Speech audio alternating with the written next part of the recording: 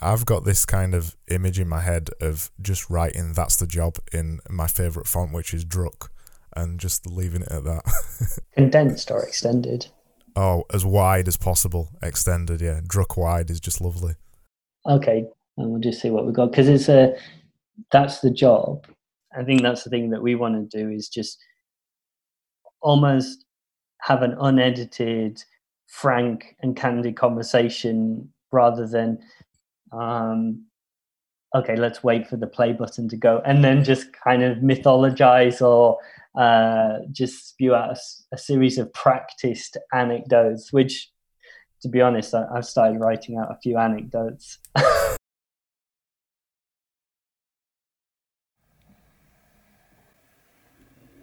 Hi, I'm Craig Burgess. I'm co-owner and creative director of Genius Division based in Barnsley in the UK. Let me just grab the...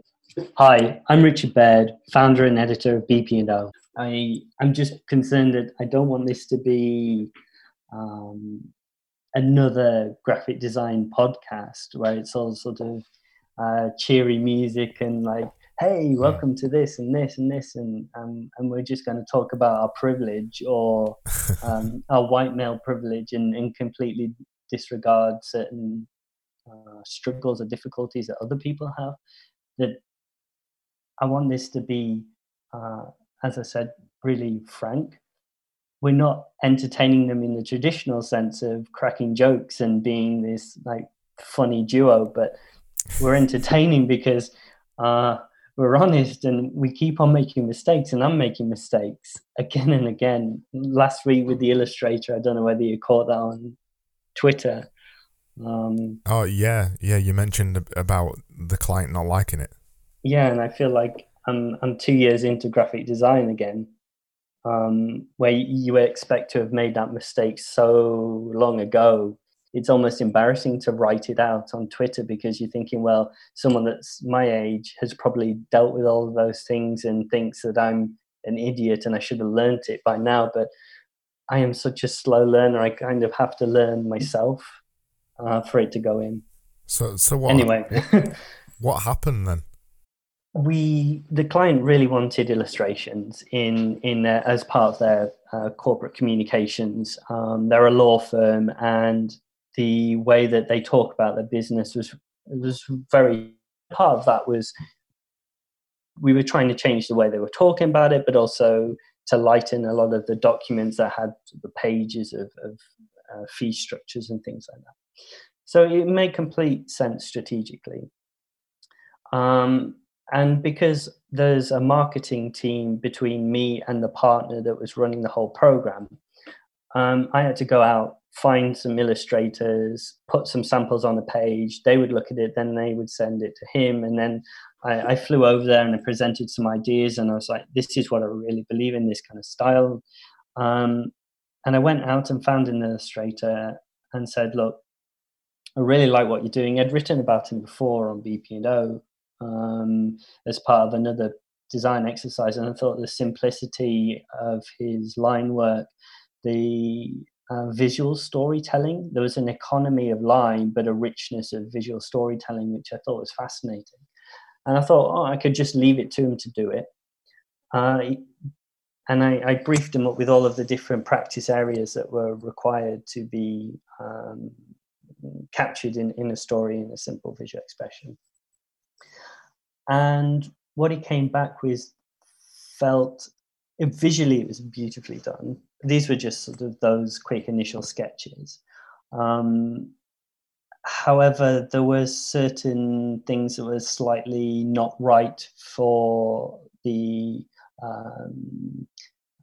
geographical location of the company, which was the UAE, and it's just best to avoid certain things that had any sexual connotations or, that kind of thing. Or for insurance, we had something like a plane falling out of the sky with a parachute on the back, where my mind just went straight to terrorism, that kind of thing.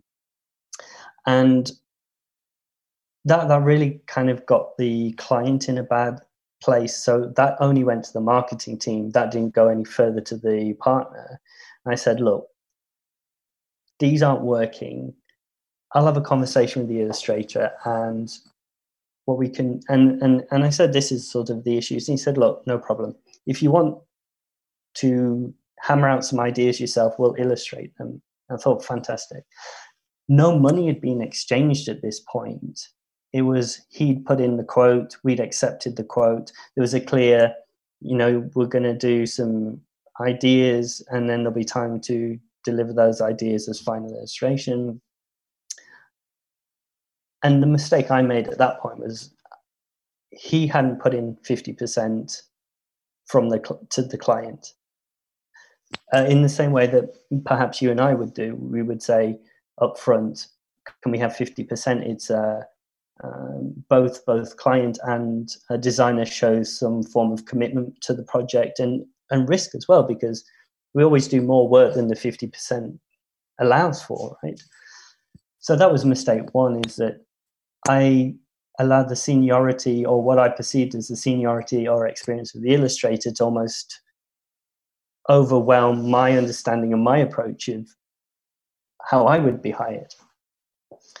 So I wrote out the ideas, he illustrated them, came back, the marketing team got it, thought it was okay, they sent it over to the partner just hated it. The issue is that the partner has a very strong instinct and aesthetic sensitivity, which is that he had seen the work I'd done for Logo Archive, like the materiality and stuff like that. But what began as a very strategic exercise and everything rationalized has now become very instinctual. It's, I don't like that, which is problematic, because you can't really fight that with a rational argument of why. Can we come back to this and say, this actually communicates what needs to be communicated? So because the illustrator hadn't had that financial relationship with the client, there wasn't an exchange of money. That when it came back to me saying to the illustrator, they want to cancel the project, can you do anything with the invoice? And he comes back and he says, well, if you pay 50%, we'll just cut the deal. And to me, that is really, really generous. It's as I would expect. It's completely reasonable. I presented that to the client. That went up to the partner, and he was like, well, we didn't get anything. We shouldn't pay anything for it. And I, of course, wrote my long email that sort of described the whole thing. And I felt like this is one of these things that I needed to do at the very beginning that I should have known better for. And it just made me liable, because I believe in good relationships with other designers, that if I have to pay it, then I'll pay it at my own expense. Because one, I made the mistake of not doing or pushing the illustrator to take 50%. But also there's an integrity, right? That I may want to use that illustrator again in the future. I like his work. He has been completely honest and open about his pricing and his fees. So it really just falls back on me. And that's essentially what happened. Yeah, it's those kind. It's all nice when a project goes well, and everyone's happy and stuff. But then when things start to go bad, I think you often see the true side of people. And if you can come out of the other side of a bad situation with everybody still, maybe not friends, but everybody still respecting each other, that's a good solution. But it's not always easy to actually get to that. What about yourself? Have you presumably deal with external contractors, and has there been a case where you've perhaps not exchanged money up front, or had a case where a contractor did actually underdeliver on a brief, and it was difficult for you to pay for that? How do you judge whether they've hit the brief? Yeah, that's one thing that's coming to mind. Luckily, it went well. In fact, we did it twice. We haven't got any internal photography expertise, so whenever we do kind of a brochure or anything like that, I know a bunch of photographers whose styles I like, and we'll use them for particular projects. And I was working on this, so we've got a jewellery client. That's hard to say in a Yorkshire accent. We've got a jewellery client, and they wanted to do a brochure So we'd worked with them for a long time on their web stuff, and they'd been using other agencies for their print stuff. Basically, it's every year they put together a brochure, and it's full of. They basically select pieces to put in this brochure, and they photograph it, and they photo it all themselves in house, using external agencies. And I've always wanted to do this project. It's a really fun project, and for that project, I knew that I'd have to use an external photographer and put all of my trust in somebody who I knew could do a good job, but I needed to know that they were going to work the same way as me, which is really tough. It didn't go wrong. Thankfully, it went really well. So, and what do you mean in terms of worked like you? Because we'd never worked together directly on such a close project. So the way that the project was set up, because the jewellery cost so much money, we had to do it over a series of days in their basement in a small area. So the way I basically charged for it was a certain amount of days. So we said we were going to spend 4 or 5 days in their cellar, basically, making this brochure. So I knew that I was going to have to work fast, but I didn't know whether the photographer would work at my same level. Do you know what I mean? Yep. So I didn't have a clue, and I was fretting about this project for months. And I think you often do your best work when you're like that, because you're terrified of doing it. I was absolutely shitting myself, because I never... This is why we're doing this right now, right? Yeah.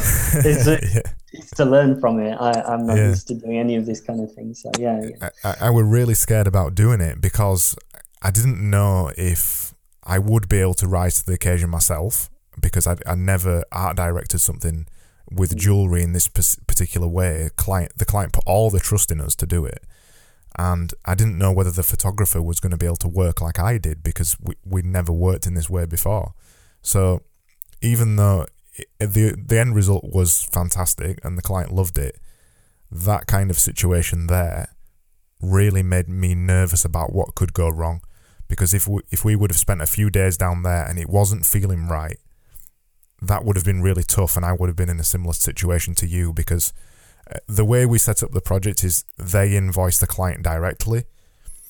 So we was kind of, I can't remember whoever said it, but they said, when you work with freelancers or other people outside of your agency, work in kind of a 3-stool methodology. So each person is directly working with the client. So there's no the agency is controlling it all. They are not a freelancer for you. They are working directly with the client. So they were invoicing the client directly. But if that would have gone wrong, the client would have still said, well, the stuff you've done was shit, so I'm not going to pay you. So this is jumping off from that then, that some people would hire the client through their agency in order to mark up the photographers of work. Did you not fancy doing that? I believe that's like, this is another issue that I've had, is whenever I hire external contractors, to minimize my own exposure to potential financial problems, is to just directly link the supplier and the client together. But I know that it's very, very normal and for a design studio to take on all of that responsibility and mark it up with whatever percentage is to cover management costs and that kind of thing. Where do you sit on that in terms of Genius Division? The reason we chose not to do that is because we have worked in kind of we've worked in kind of a white label fashion before as an agency for another agency. So sometimes we do web or digital stuff for people or other design work, and it's never worked well. And you know that the client knows that you don't really work for them. Everybody knows that it isn't true. And I think somewhere down the line, the client knows that they're getting ripped off.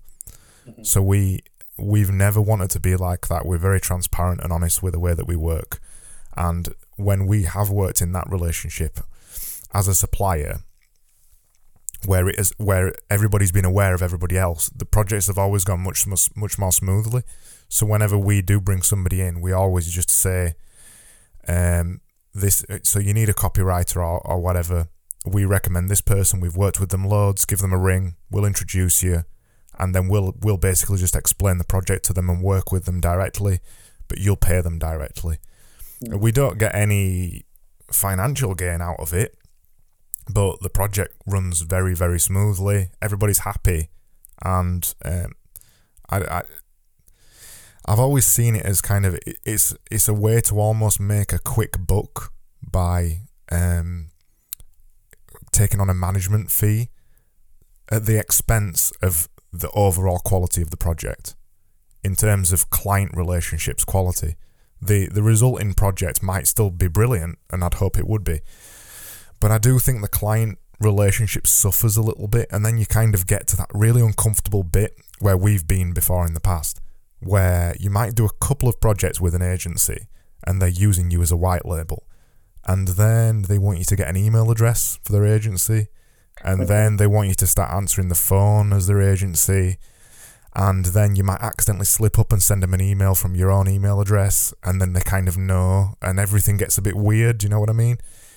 But I think that if you have a design studio that is dealing with, say, a university, where the university marketing team are dealing with quite a lot of different factors, that they don't actually want to fold in having to think about the management of photographers and copywriters. They'd rather just work with a design studio that can manage all of these aspects. And I think that's where there is a value add, is where the client is just saving themselves any kind of administration aspects, managing those.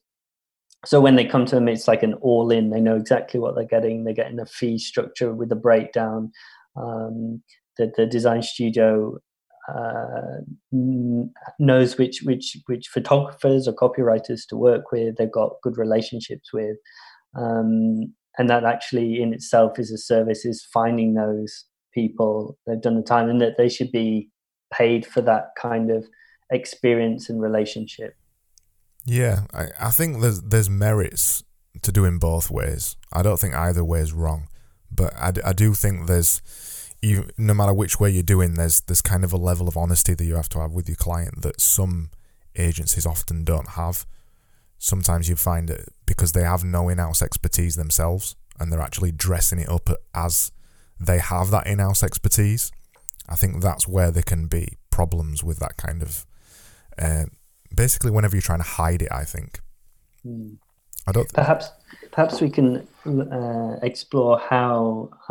So at the moment, and perhaps just slightly before the current situation that we're working in, is I was getting a lot of work. I have BPO and Logo Archive. I was looking at how can I scale. How do I find freelance designers that can support me, that have a process that synergizes with my own process, that they are experienced and good at what they do, but I can also afford to hire them. So this is the problem I'm having at the moment. I know you have your company, Genius Division, and you have do you have employees? Yeah. So there's 5 of us.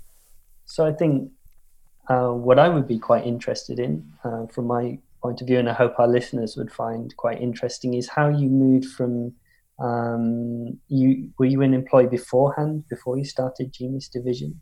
Yeah. So how you moved from being freelance to having a company, and then finding those people that you could trust, and particularly you're in Barnsley. So I'm not sure what how many designers there are, whether there's a university producing designers there, or so how did you go from that to taking the risk of hiring people? And what are the financial sort of consequences and difficulties around that? Because you're putting you're exposing your company to potentially a financial risk. Yeah, I think there's several levels to it. First of all, Barnsley. So for anybody who doesn't know what kind of Barnsley is, it's a very small town that sits in between a couple of larger towns that have got quite good reputations. So there's Leeds, for example, that generally has a reputation for SEO and digital and things like that, particularly locally. And then we've got Sheffield just at the other side, which is obviously the home of the Designers Republic. So tons of designers will have seen their work, everything from Wipeout to Aphex Twin and stuff like that. So we sit in the middle of those, in the shadow of those. We're a much smaller, we are a town, not a city, so we're much smaller. We're not known for anything. It's just a town. And we, in terms of culturally, so we were all over the news when Brexit came around for voting 70% to leave. So Barnsley's kind of colloquially known as kind of being a little bit backward, maybe a bit racist. That's the public opinion, but it is changing, which is good. So we're not known for a creative and digital sector, and it is very small. But we do have a really cool building in Barnsley called the Digital Media Centre, which is where most of the creatives work, which is a gorgeous building. So things are changing, which is good. But from that perspective, that obviously comes with the talent thing. So we have a local college, Barnsley College. They have a university kind of division type thing. So they do small courses. There used to be a graphic design course on there, but that got cut due to a lack of numbers, basically, which is a shame because the guy that ran it had run it for a long time. And inside Barnsley College, they've got letterpressing equipment and they've got loads of kind of quote marks old school stuff that still has a lot of value in design. They've got lots of Letraset in there, just basically everything you can think of as a designer that you want to get your hands on. They've got it, and then they lost their graphic design course, and then we've never kind of had any real web design skills locally or anything like that. So it's tough for us to find people, and the other agencies in Barnsley struggle with that too. But that is often that's a UK wide thing, really, in terms of talent. We're always being told skills gap. We're one of the biggest growing industries, the creative industry, so we struggle with that anyway. But I think more so in Barnsley. So in terms of the staff that we've hired, so there's 5 of us, 3 of us are directors, so as typical of any design agency, the majority of the staff are people who own it. So the two... Oh, that sounds really interesting, actually, that you think that level of accountability and investment that is a good place to start finding people, where you that if you almost can't afford to hire at that level, that bringing them on at the top level and saying, look, you can have a portion of the pie, new business, all of these things is everybody's responsibility to bring in, and we'll all flourish from that. Yeah, well, when we started Genius Division, it was me and James, so we were the original 2 directors, and then we brought another person on who we'd known for a lot of years as to give us some technical backing. So he came on as a technical director, and we gave him a third of the company, basically.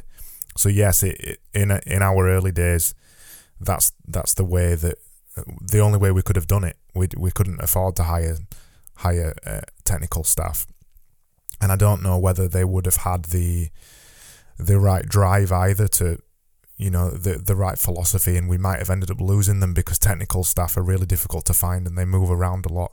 And also in Leeds and Sheffield, Sky have recently opened places there too, so they've swept up all of the local developers and all of the local technical people. So the way that we've developed staff is actually developing them from scratch ourselves and getting them invested in the company. So every person we've had in terms of developers or designers, 2 of them have left now. We've got 1 developer who's still with us over the years anyway, and we've always took them either out of college or earlier than that. So the current developer who I'm thinking of in this instance, he's been with us, I think it's 4 years now or 5 years, and he knew nothing when he first started, literally nothing, but he wanted to come in to learn, so we let him come in, showed him a couple of things, and he just kept coming in. And what's the because this episode is about money, what is the financial framework for that in terms of did you bring him on as an intern and then he was part of a program with the intention of making him a junior designer using the conventional design structure, or was it did he do it for free to begin with? He did it for free to begin with. Not for too long, but he was coming in. It was literally off his own back. We wasn't forcing him to come in. He wanted to come in purely to learn. There was a nice quid pro quo though, that he was getting some real hands-on experience. That you were clear that once he reached a level, there would be employment for him. Yeah, absolutely. And as soon as he got to a level where we could start basically selling his services, we employed him in a part-time role initially, and then just built it up, because when he was first learning with us, he was working at KFC at the same time. So he was coming into us to learn stuff, and we'd show him stuff, and we didn't get him to do client work or anything. He was literally just coming in just to learn, and he kept coming in. So after that, we just started giving him a little bit more and a little bit more, and then he became part-time and then full-time, and then he's basically a full-time developer now, which is awesome. But that's the way we kind of had to do it, particularly locally, and also because we are still a small agency, so it's tough for us to take on very experienced staff. And so was the when you took on your other partners and the intern, was the client work there and you just didn't have the capacity to do it, or was it that you hired these people speculating that once you had them on board that you would be able to offer more services? So you didn't necessarily have the new cash flow as such to begin hiring these people, but you took the risk. We've always we've never hired just because we needed to, because the work's there. And equally, we've never done it the other way around as well. So if we're suffering and we need more staff, we've still never hired.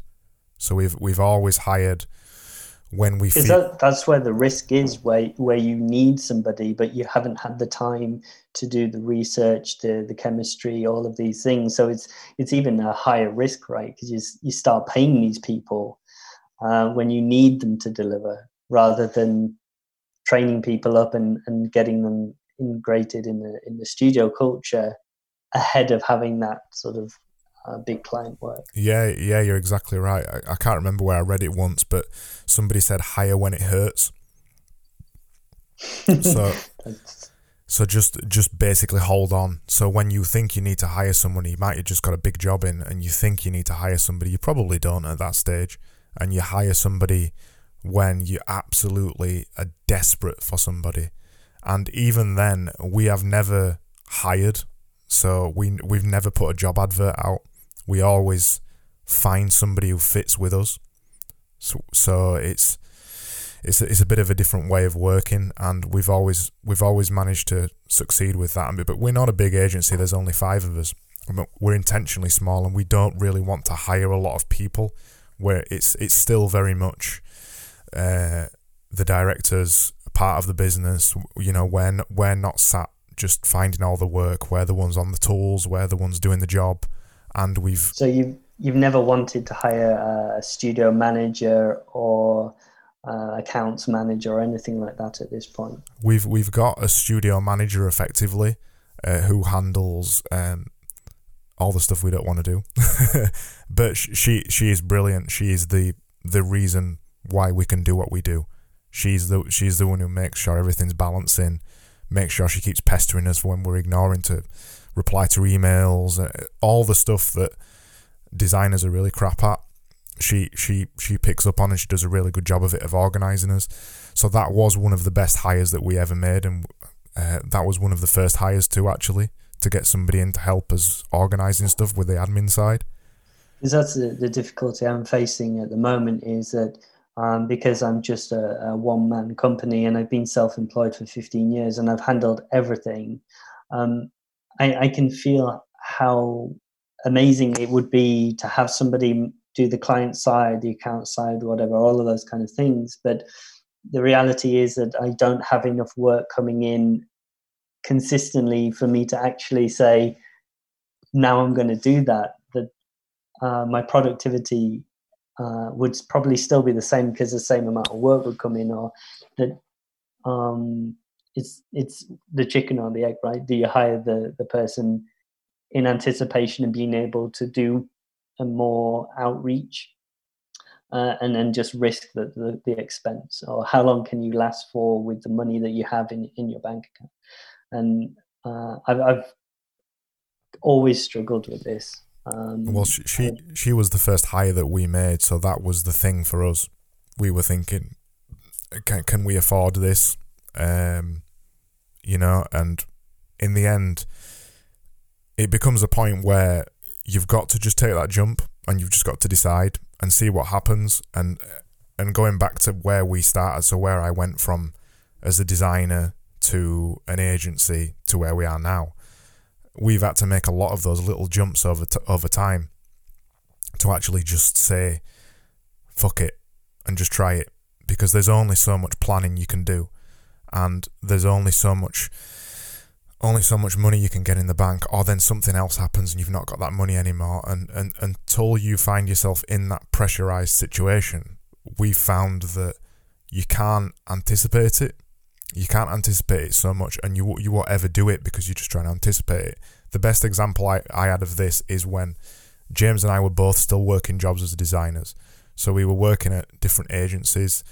We'd been freelancing, but we were just doing it on the side on weekends and things like that. So we were very comfortable. We were doing stuff that we wanted to work on, which was fun stuff, and then we also had an agency job. And we both wanted an agency. I've always wanted an agency. I don't know why, but it's just something I've always wanted to do. Basically work for myself. I often think freelancers, for some reason, think like that. You don't end up falling into freelancing, I find. That it's just that you want to work for yourself and do it your own way. And we wanted that, and a couple of other people knew that we wanted to start our own agency. We wanted to go full-time freelance.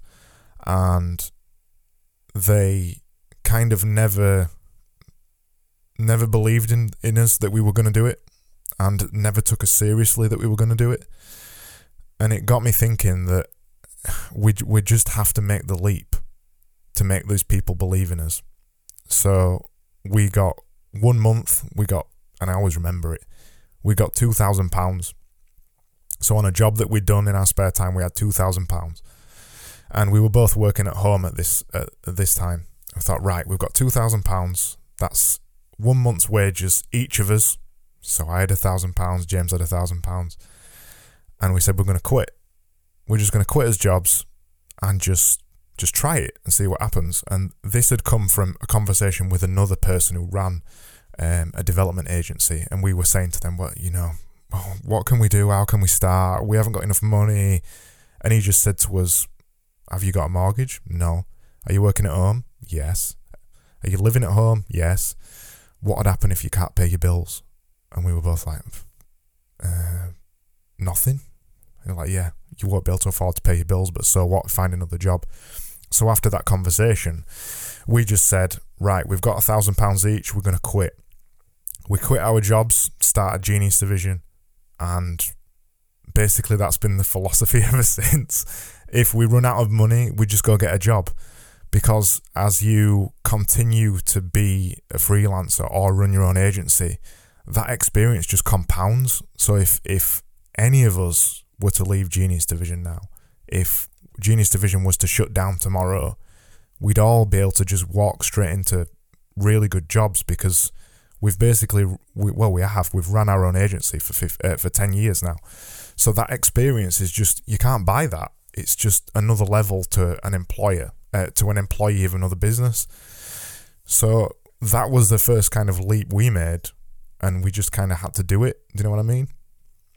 I do. My experience is, I never see it as these brave leaps, but occasions of necessity. When I left university, I had no job to go into. and a friend of mine. I'd stayed in the city that I studied, which was Nottingham. And as you may know, a lot of people leave or go back home. No one really stays in the city that they studied in, or that was my experience at the time. And one of the chaps that I studied with had left, and he'd worked with a furniture design company as part of a live brief, as part of our learning experience. And he'd recommended me because he wasn't able to do it. And I went in and said, look, I can do it. And at the end of it, he gave me a check. I had no idea what to do with that check. I knew I had to pay tax on it. It was 300 quid, but I think I had like 300 quid in the bank, and I knew I couldn't go home. That was just not my upbringing. As soon as I left for uni, I felt like I'd left home. My father would never see me homeless, but I would never almost be able to ask him for money. And so, but what I can ask for is advice. And I said, well, Dad, I've got this check. I know I have to pay tax on it. What should I do? And he said, you should just register as freelance and just risk it and just do that. So I never thought, to me, I'd always, my father had freelance, but I'd never considered it at that early stage in a career that was an appropriate route. I had no experience whatsoever in commercial design in any field. And here I was with a £300 check, registering to be self-employed. So you almost had this sense of, I know what I want to do and I'll risk it. Whereas my experience was, I don't know what I want to do. I actually don't even know I'm risking anything. I'm just doing what is necessary to survive. And this is the thing that is really important to me in these conversations we're having, and particularly around money, is there are ideals in design. There are things that you want to be and things that you want to do. But the most fundamental thing that young designers need to know is you need to do whatever you need to do to survive. If that means working at KFC and doing a bit of work in a design studio, don't expect to have a plan. I've just fallen into things, and this is the narrative I tell myself, is that it was never planned. There's a series of anecdotes that perhaps people will learn from, but it was never planned. It was always an accident. I took what I could to try and survive. I lived on such little money for so long.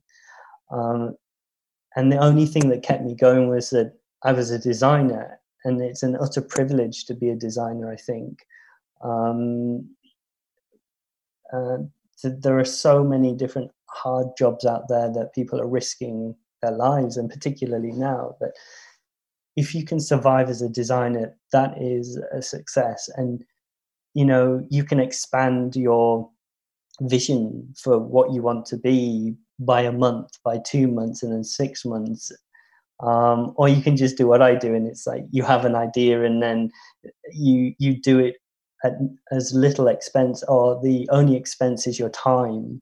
And that's the sort of beauty of the online world, is you can build something like Logo Archive up. If you have an idea, you can do it for free. So it's quite interesting to hear how you had a very clear vision of what you wanted to do. And I did at that stage, but I think... Oh, you don't know what comes next? Are you completely dissatisfied now? No, I'm not dissatisfied, but what I did find, I want to return to the accident thing, because I think that's really important. I think even though I just made it sound like I had everything planned, I didn't have the career plan to be a designer. I never wanted to be a designer. I wanted to be a policeman. Oh, really? I wanted to be a policeman. I kind of almost accidentally fell into design. So even though that I am a designer now and it's completely part of me and I could never do anything else, I never always wanted to be a designer. And I think it's that, as humans, we tell stories and we tell narratives, and we start to link all our past things together into a nicely woven narrative. And the actual narrative isn't how it happened in the first place, and it's just the way that you remember things, and you start to weave it together. And the survival thing, I think, is really important, and the accident thing is really important, because particularly young designers have a danger of looking at successful people, so people who run design agencies or the design celebrities, and even people like you, people who run, so you've got a big audience on Instagram, you've got a big audience on Twitter, and they look at you and people who run agencies as kind of, that's where they want to be, that's who they want to be, but the way that they've got there is often by accident. It was never planned, and the only way that they've got there is by putting in a lot of hard work and spending 10, 15, 20, 25 years being nobody. And I think as a young designer, and it's not just exclusive to designers, I think it's kind of the society we live in now, we've got to be careful that we don't see the results of someone's efforts, which might be 150,000 people on Instagram, and say, I want that. It's the process that you need to go through to get to that. You make a very good point. I think there's a confusion between having a large followership is not credibility.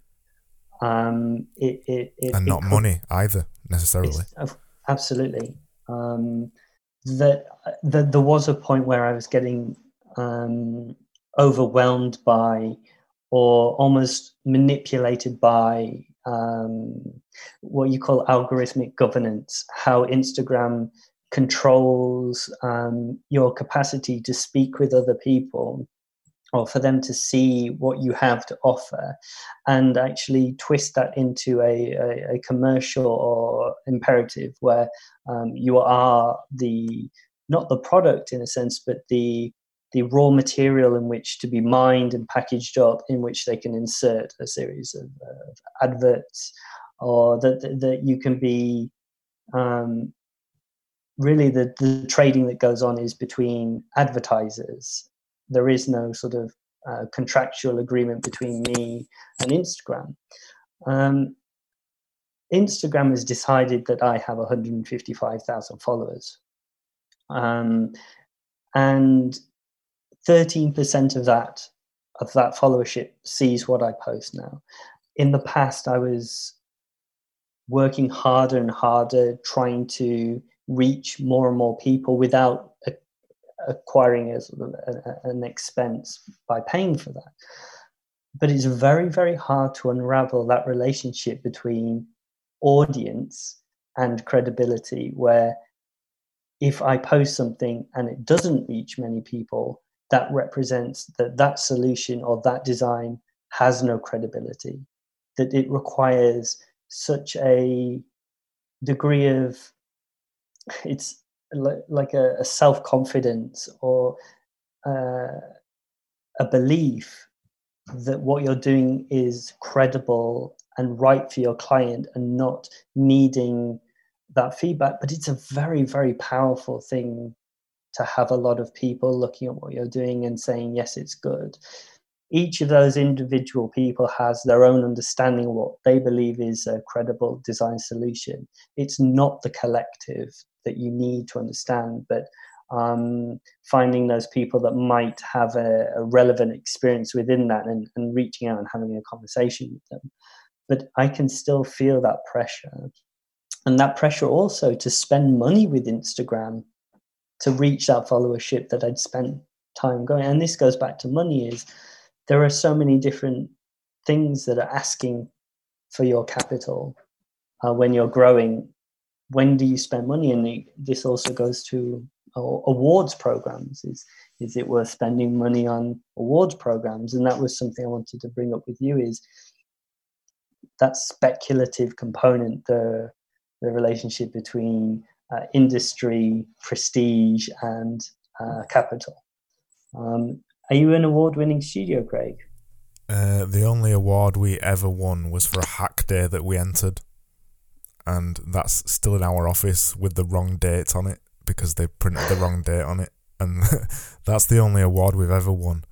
Did you pay for the actual physical trophy? No, that it's a free one. It was just a fun day. The award stuff. What to say about that?